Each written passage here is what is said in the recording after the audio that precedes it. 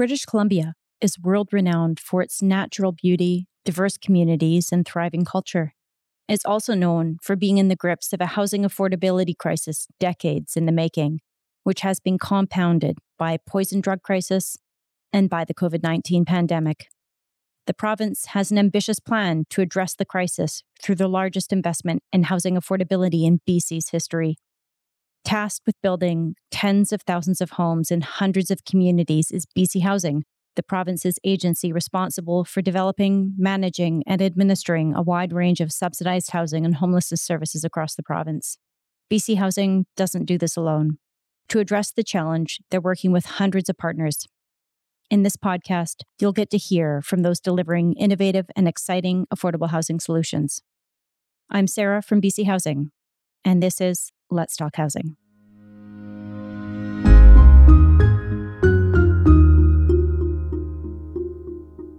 Over the past few years, BC Housing has worked with partners to move more than 1,000 people from major encampments in communities around the province, including Surrey, Nanaimo, Vancouver, and Victoria.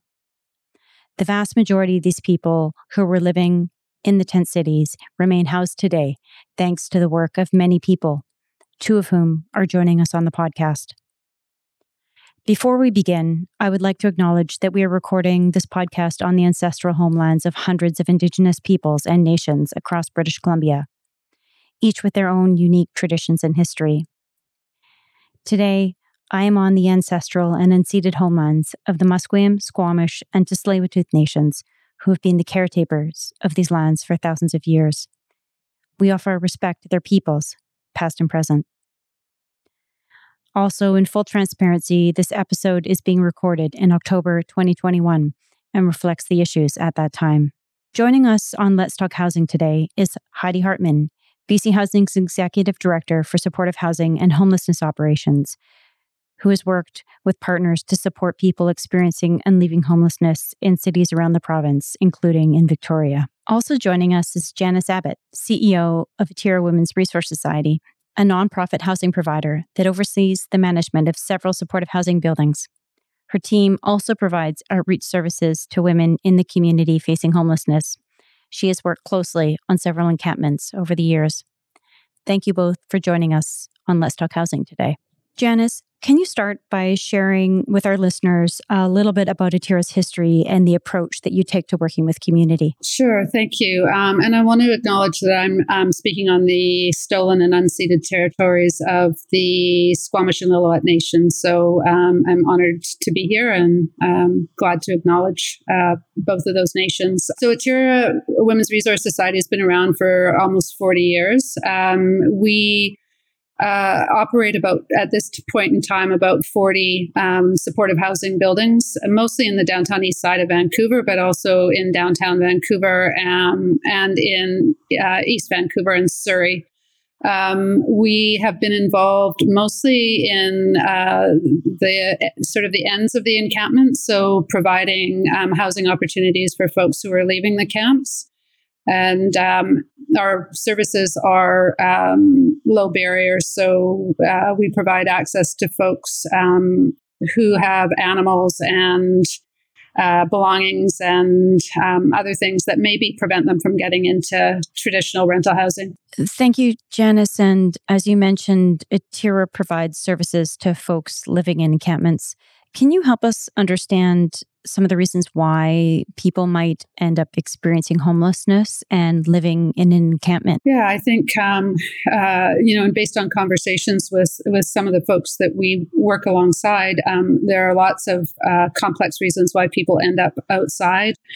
Sometimes it's about community or where their communities are. Sometimes it's because sort of more mainstream landlords or rental properties refuse to house them. Sometimes it's because it's for really simple reasons, because the places where they live are too hot, too cold, uncomfortable for them. They maybe got into conflict with one of their neighbors or some of their neighbors, or conflict with somebody. So I think there's a lot of reasons why people end up outside, and often because it's where they feel like they belong. at that moment. Heidi, we know that there are as many paths into homelessness as there are people who find themselves sleeping on the streets, and every one of them has their own unique story. Can you help explain for people who are listening why someone who finds themselves experiencing homelessness might choose to sleep outside rather than taking a space in a shelter? Homelessness, as Janice says, is so very complex, and the reasons people are homeless, their journeys are all very different, and therefore the reasons they're outside may be different as well. They may have experienced trauma or challenges. A congregate shelter living space just may not be appropriate for them. And that's where the relationship and the connections through outreach like Atira and nonprofits around the province are so really key to support people. An offer of housing, it may take several meetings and building a strong relationship. Those connections is the better way to describe it. It's about connecting, getting to know people, and finding out what their housing needs are and how we can support them to make that transition. Janice, Heidi spoke about the importance of building connections. Can you tell us about how Atira built connection with the residents of Strathcona Park, which at one point was Canada's largest encampment with more than 450 tents? Yeah, so I think one of the keys to how well the decampment at Strathcona worked was having our staff in there well before the camp was dismantled. So we set up a warming tent at just on the outside of Strathcona Park because we didn't want to be in people's space. So we were just on the other side of the park boundary. We had, in addition to providing a safe using space, we had hot coffee, we had a warming tent, we had food, we had staff who were there and able to talk with and make connections with the people who were living in Strathcona Park. So finding a little bit about them, where they hope to go. And we did everything in that warming tent from, like I say, providing food to setting up a table where people played chess and checkers all day. So it was about 3 or 4 months of being able to get to know and build relationships with the folks who were living in the park in an effort to better understand where they would like to go leaving the park. Janice, Atira still has relationships with people who were in the encampment.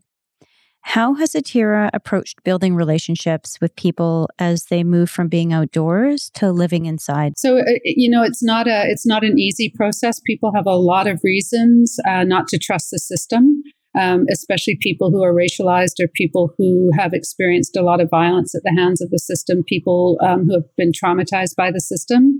So even sort of the effort that went into developing those relationships in the warming tent, they get tested when people move inside. People expect that based on their lived experience, they expect to be evicted. So there's a lot of negotiating what living inside looks like because people expect to be excluded. And so the relationship building is ongoing, and the relationships are constantly tested. And there needs to be a lot of patience and a lot of space for mistakes to be made. And by mistakes, I mean things like floods and fires. And, you really have to work with folks because they're expecting to be excluded. And you have to prove to people that they can trust you. And that you're not going to exclude them from housing. Crucial to maintaining these relationships has been BC's approach to moving people indoors with minimal use of force, which is very different from many other jurisdictions where there's been a very heavy police presence. Can you talk about the process to clear an encampment without having to rely on use of force? I think it's always important to honor the different communities and what's works, because each of the camps looks a bit different. But again, it really goes to relationships and, going to the camp, building those relationships of trust, bringing the different partners in, as Jan has shared, the warming tent with the meals, bringing people together, honoring the community that's there. In Victoria, we ensured that there was regular meetings with the campers, and with sometimes it was the fire department, it was the police, but having that respectful relationship and connection is just really key to be able to. Encampment is a difficult word for me. I like to be able to frame it as moving people inside, and recognizing it's not going to be something that happens over a day or two. It's about relying on that relationship, building that relationship, and bringing the appropriate partners in. It may not be a lead agency per se. It's really a person-focused approach. So who best connects with that person, and who can help transition them to the housing solution that they'll be moving to, for that continuity that Janice talks about, that continuity of relationships, so that trust can be built over time. You've raised a key point, Heidi, about the importance of a person-focused approach. Janice, can you share with us more about the partners Atira worked with in Strathcona to be able to deliver this kind of person-centered approach to services? Yeah, and I just want to also make another point. When you adopt a person-centered approach, it's important, I think, to realize that for some people, for whatever reason, they want to be outside. So we continue to have a relationship on an outreach basis with an older man who has zero interest in being inside, and he's found a new place to be where he's been since the camp closed last year. And we visit him at his place outside. And so I think we need to honor, while obviously in our hearts, we want everyone to be inside for all the right reasons. For some people, it doesn't work. And so you have to find a way to honor that as well, and continue to be in relationship with that person and honor what they want. So at the warming tent at Strathcona, there were a variety of partners who worked there. So we worked closely with PHS, who had outreach workers at Strathcona Park for the duration of the encampment there, and already had relationships with some of the campers and some of the communities at the park. So they were instrumental. Those outreach workers were instrumental in helping us get to know some of the campers and some of the uniqueness of the communities there. We also worked very closely with BC Housing. Obviously, BC Housing had staff and outreach workers in the park. We worked with the City of Vancouver. We worked with the fire department. We worked with the Parks Department. We did our best to work with the VPD in a way that was respectful of the community. And we worked with other not-for-profits. So there were, and with health. So there were a lot of folks on site offering support and being in conversation, as Heidi mentioned, being in conversation with all of those partners and with the community in an effort to better understand what the community wanted and needed was really important to make it work. Heidi, Janice has talked about the importance of partners in Strathcona Park in Vancouver. Can you tell us about how BC Housing works with partners in Victoria, including through the Homeless Action Response Team? We've seen such success with that model of the HART, or the Homeless Action Response Team, because it's a really integrated approach. And again, it just has those elements of person-focused approach. That team consists of outreach providers, including Indigenous partners, the bylaws, city bylaws, and police and island health. And what we do is on a regular basis, there is a weekly meeting to identify where we're seeing small encampments And we want to really be proactive and connect with people. We've had circumstances through HEART where we found senior citizens in a park who were newly homeless. So that integrated team was able to connect with them, get them housing application, and take immediate response to finding a sheltering solution with them. And I can't say enough about collaboration and integration. When we developed this team, there was concern about the police being there and what that looked like. But it's really about the police officer and the personality attached to it. And we've seen that with bylaws as well. But they are able to do their work in a really respectful and supportive way. And we've had tremendous success in being able to take immediate action when we find new folks on the street and hopefully, prevent that cycle of long-term homelessness. We're able to make shelter referrals. I should mention that the Ministry of Social Development workers are also a part of that. So they have the community integration workers there as well. So, upon meeting somebody, they can do income assistance applications. We can do supportive housing applications, or sometimes it's a rent supplement application. But it's really that, I don't always like to use the word wraparound, but that really supportive team around people. And again, just really focusing on the person. It's not a one size fits all. It's really honoring the person and what their circumstances are and why their journey to homelessness has occurred. We know the vast majority of people that we've moved indoors from these encampments remain inside, but we also know that some folks do end up back on the street. Janice, can you talk about what you think needs to change so that everyone who moves indoors has what they need to live the healthy, stable life that they would like?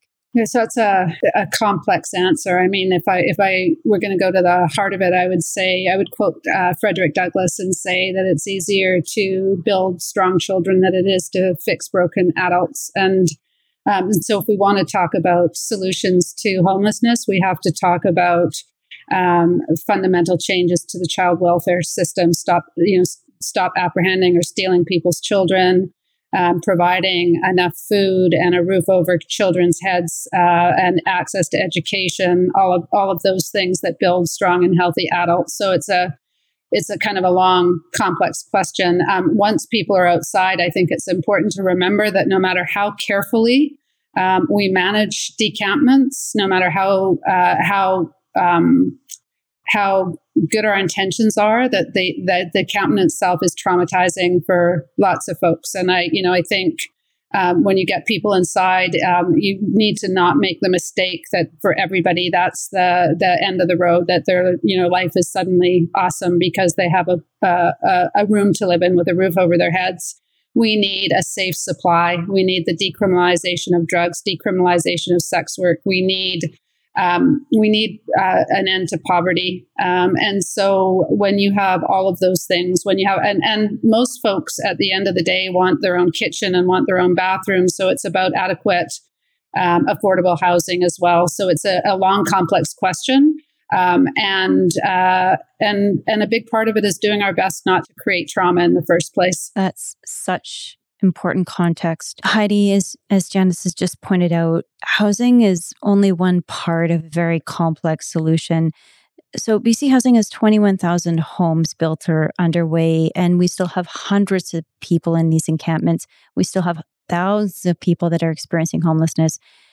When you look ahead, how is BC Housing working with partners to really turn the tide and provide some of the solutions that people so desperately need? Janice identified it. It's that prevention piece. We absolutely, BC Housing and the province have been so responsive in building housing, but we need more. And building is one of the solutions, but a key piece of that is that prevention. The supports for youth leaving care, that continuity. Again, it's that person-focused approach.